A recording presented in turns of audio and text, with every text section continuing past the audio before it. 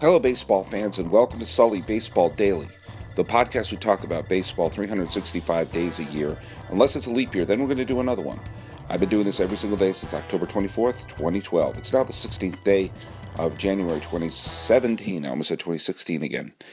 And I'm your host, Paul Francis Sullivan. Please call me Sully. I'm recording this from Sully Baseball Studio in Pasadena, California, overlooking the historic Rose Bowl. And Pasadena, California is the hometown of Jackie Robinson.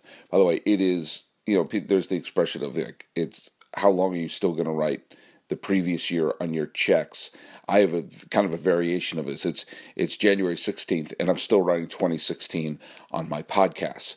I'm in Pasadena, and this is where there's a memorial to Jackie Robinson here, and his brother Mac Robinson, who was an Olympian. And this is not where Jackie was born, but this is where he grew up. His mother moved him out of Georgia, didn't want him to grow up in the Deep South when he was born. It's certainly understandable, and raised him in Pasadena, where she felt he would get a better chance. And it's hard to argue with the results. It's of course, Dr. King Day. There's a little movement, I guess, in some places to call it Great Americans Day or something like that, to have it not specifically refer to Dr. King, but to have it refer to all great Americans. And it's one of those things that is like, yes, there's probably some good intentions in there, but no, I think Dr. King can have his own day. I think that that's okay. I think we should be fine with that. We should be honoring Dr. King pretty much should not be controversial at this point. Sometimes you have to point to specific things too. Everything matters, yes, but today we're focused on this. We're focused on this person. They deserve a day. You could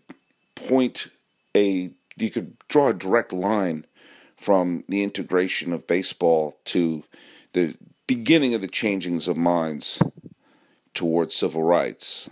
I think it's one of the things that makes sports so vital, is it can change people's minds because of the binary quality that sports has. Did you win? Did you lose? Did this person help you win? Did this person help you lose? Well, this player helped me win, even though the player looks different than me. There's something going on in the background, by the way. Someone's car alarm, or I don't know what it is. Maybe someone has driving a boat up the street, like Fitzcarraldo. I don't know what's happening. But if you hear that in the background, I have no control over it. But, Jackie led to Martin. Martin led to the civil rights movement and making the world a better place. Is it perfect now? Hell no. But it's moving. It moves the right direction, even though there are always people out there who try to move it in the wrong direction. If anyone has a problem with anything I'm saying or thinks what I'm saying is political, wow. Tomorrow's podcast is about the Texas Rangers and what they should do with their pitching staff. So why don't you just skip on to that show, okay? But it is one of the good things that happens with sports. It is one of the good things that happened where baseball was a leader. And you saw that the integration of baseball made the sport better. This is not an opinion. This is a fact. It made it better because it made the talent pool deeper, made the talent pool wider. You went and brought the best players in. The best players got a chance to play. They weren't excluded for reasons that were not their talents. But we saw that this was not something that happened instantly. It wasn't like Jackie joins the Dodgers, Larry Doby joins the Indians, and all of a sudden the floodgates open, and every player is picked for the content of their talents. No, it took a while. It took a long while, and you could argue it still is going on. That there was, most of the time it was, okay, we'll bring a superstar in if they're black, but, if they're a utility infielder, if they're a relief pitcher, we'll still go with the white guy in that. And it really took a long time to start to see that happen, to start to see mediocre players play. And there was continued form of a segregation. Now, one of the things that we should also celebrate and we should honor, when you start seeing people from an era starting to pass away, it means that a long gone era is fading into obscurity. And I think it's important to keep history alive. We have to learn from history, we have to acknowledge history, and we have to see the results of history. We have to see results of how we have gotten better, and also results of how things could regress. Now, Hamtramck Stadium, do you know where that is? I hope I'm pronouncing it right. Hamtramck Stadium is and again, and please forgive me, I've never physically been there. I've read about it, and I've never physically been there. But on last week, it received the National Park Service of African American Civil Rights grants for pre-developed planning. And it is one of only 5 Negro League ballparks that still exist. It's in Detroit. It's in Michigan. And it was the home of the Detroit Stars. Now, remember, a few weeks ago, I had on Vanessa Ivy Rose, who's the granddaughter of Turkey Stearns, the former star of the Detroit Stars, Hall of Famer, Negro League star. And this was his main stadium. This was his home park.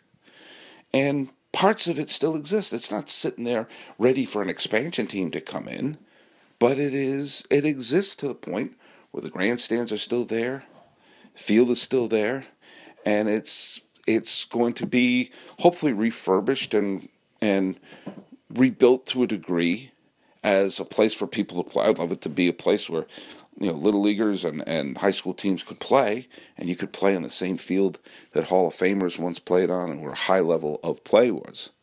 But also as a way to honor the people who showed the ingenuity and the imagination to say, okay, you are excluding us, so we will create our own league.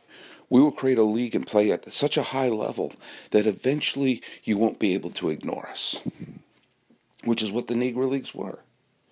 They were people, not just players. There were executives, there were managers, there was coaches, there were scouts, there were trainers. All the slots were filled by the people who could not be let into the majors simply because their ancestry was wrong. So, instead of cowering, they succeeded, which is, in many ways, kind of a libertarian point of view, isn't it? It's kind of a free market point of view.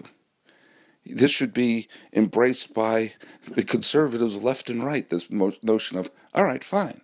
We'll make our own business. We'll make our own money. We'll find our own fans. We'll find ways to succeed.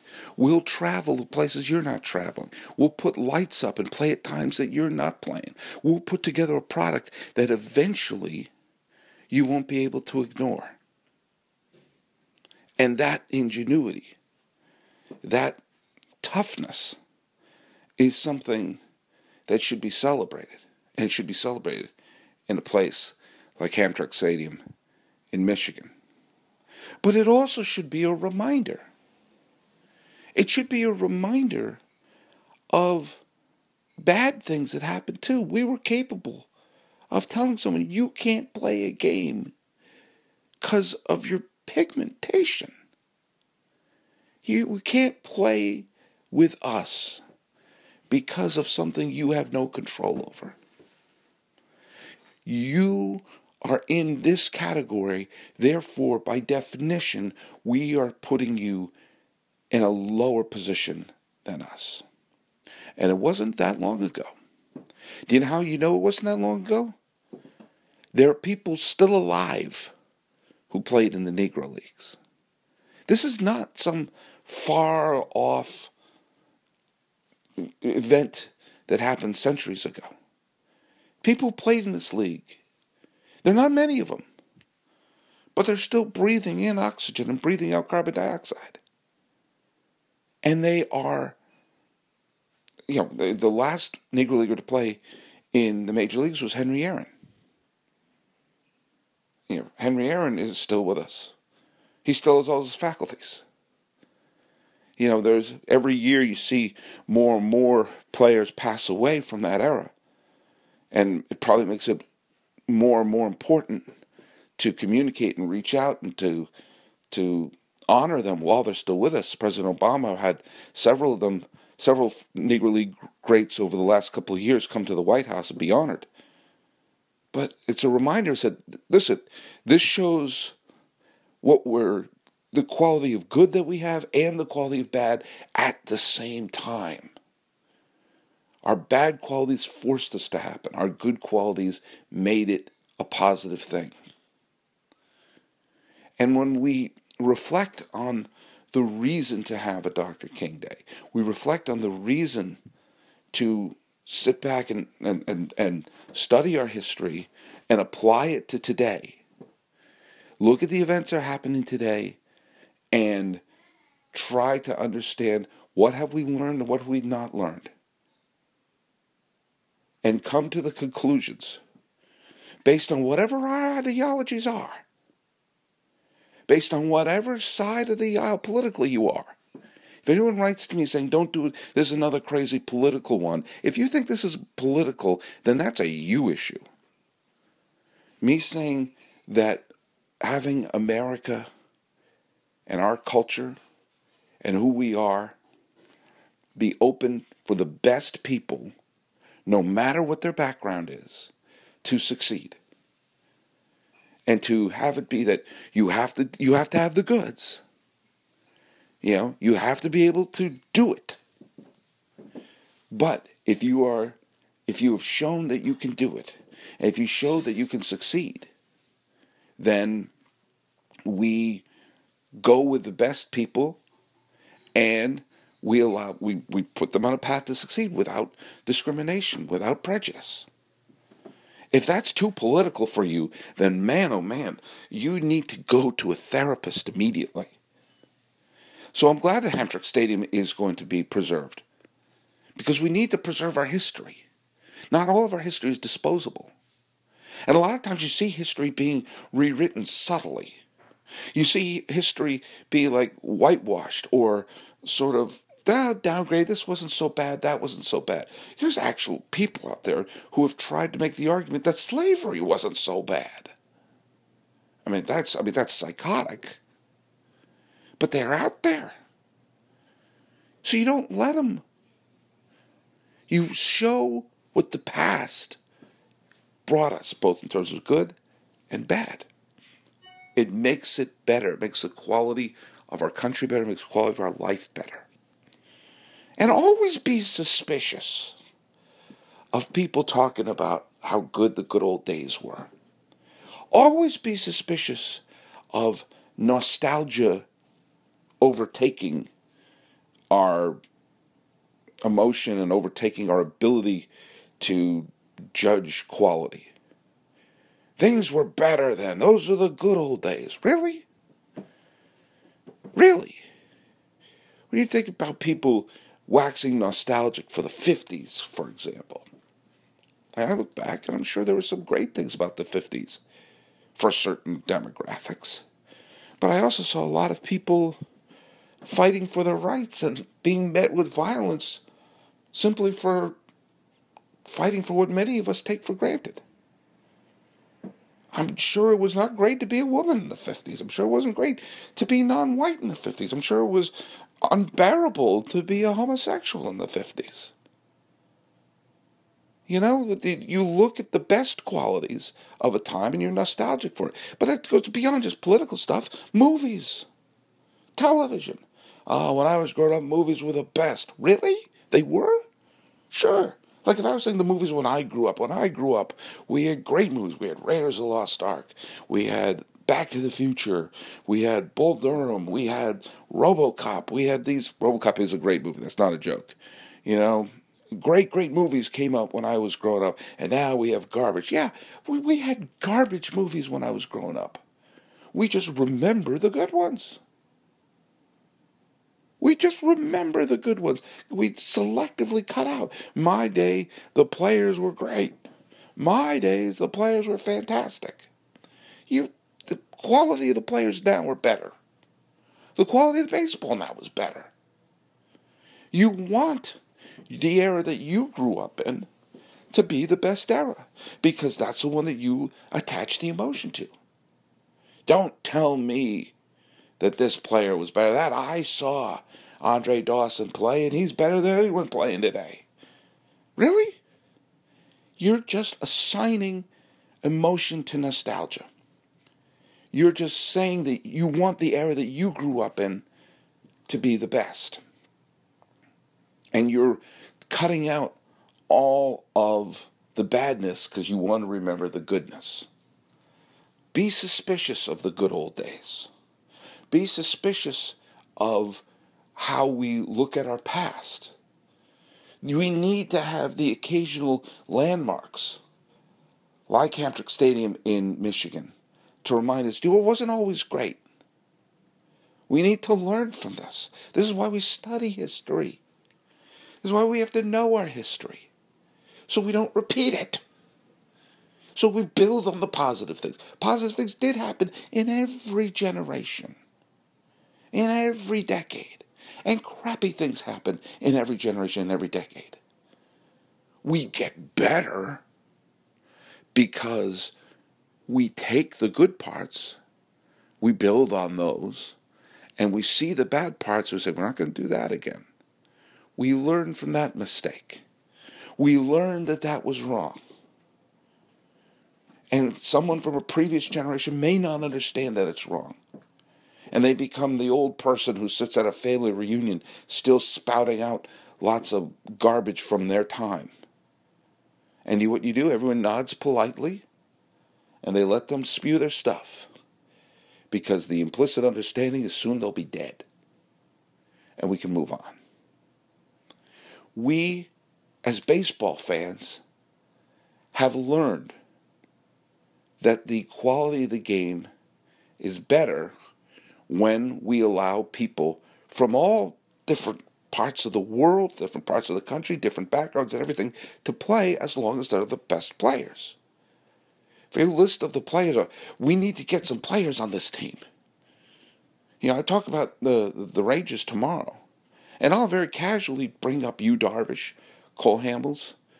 I'll bring up, players on the team who are of different, backgrounds, of different ethnicities.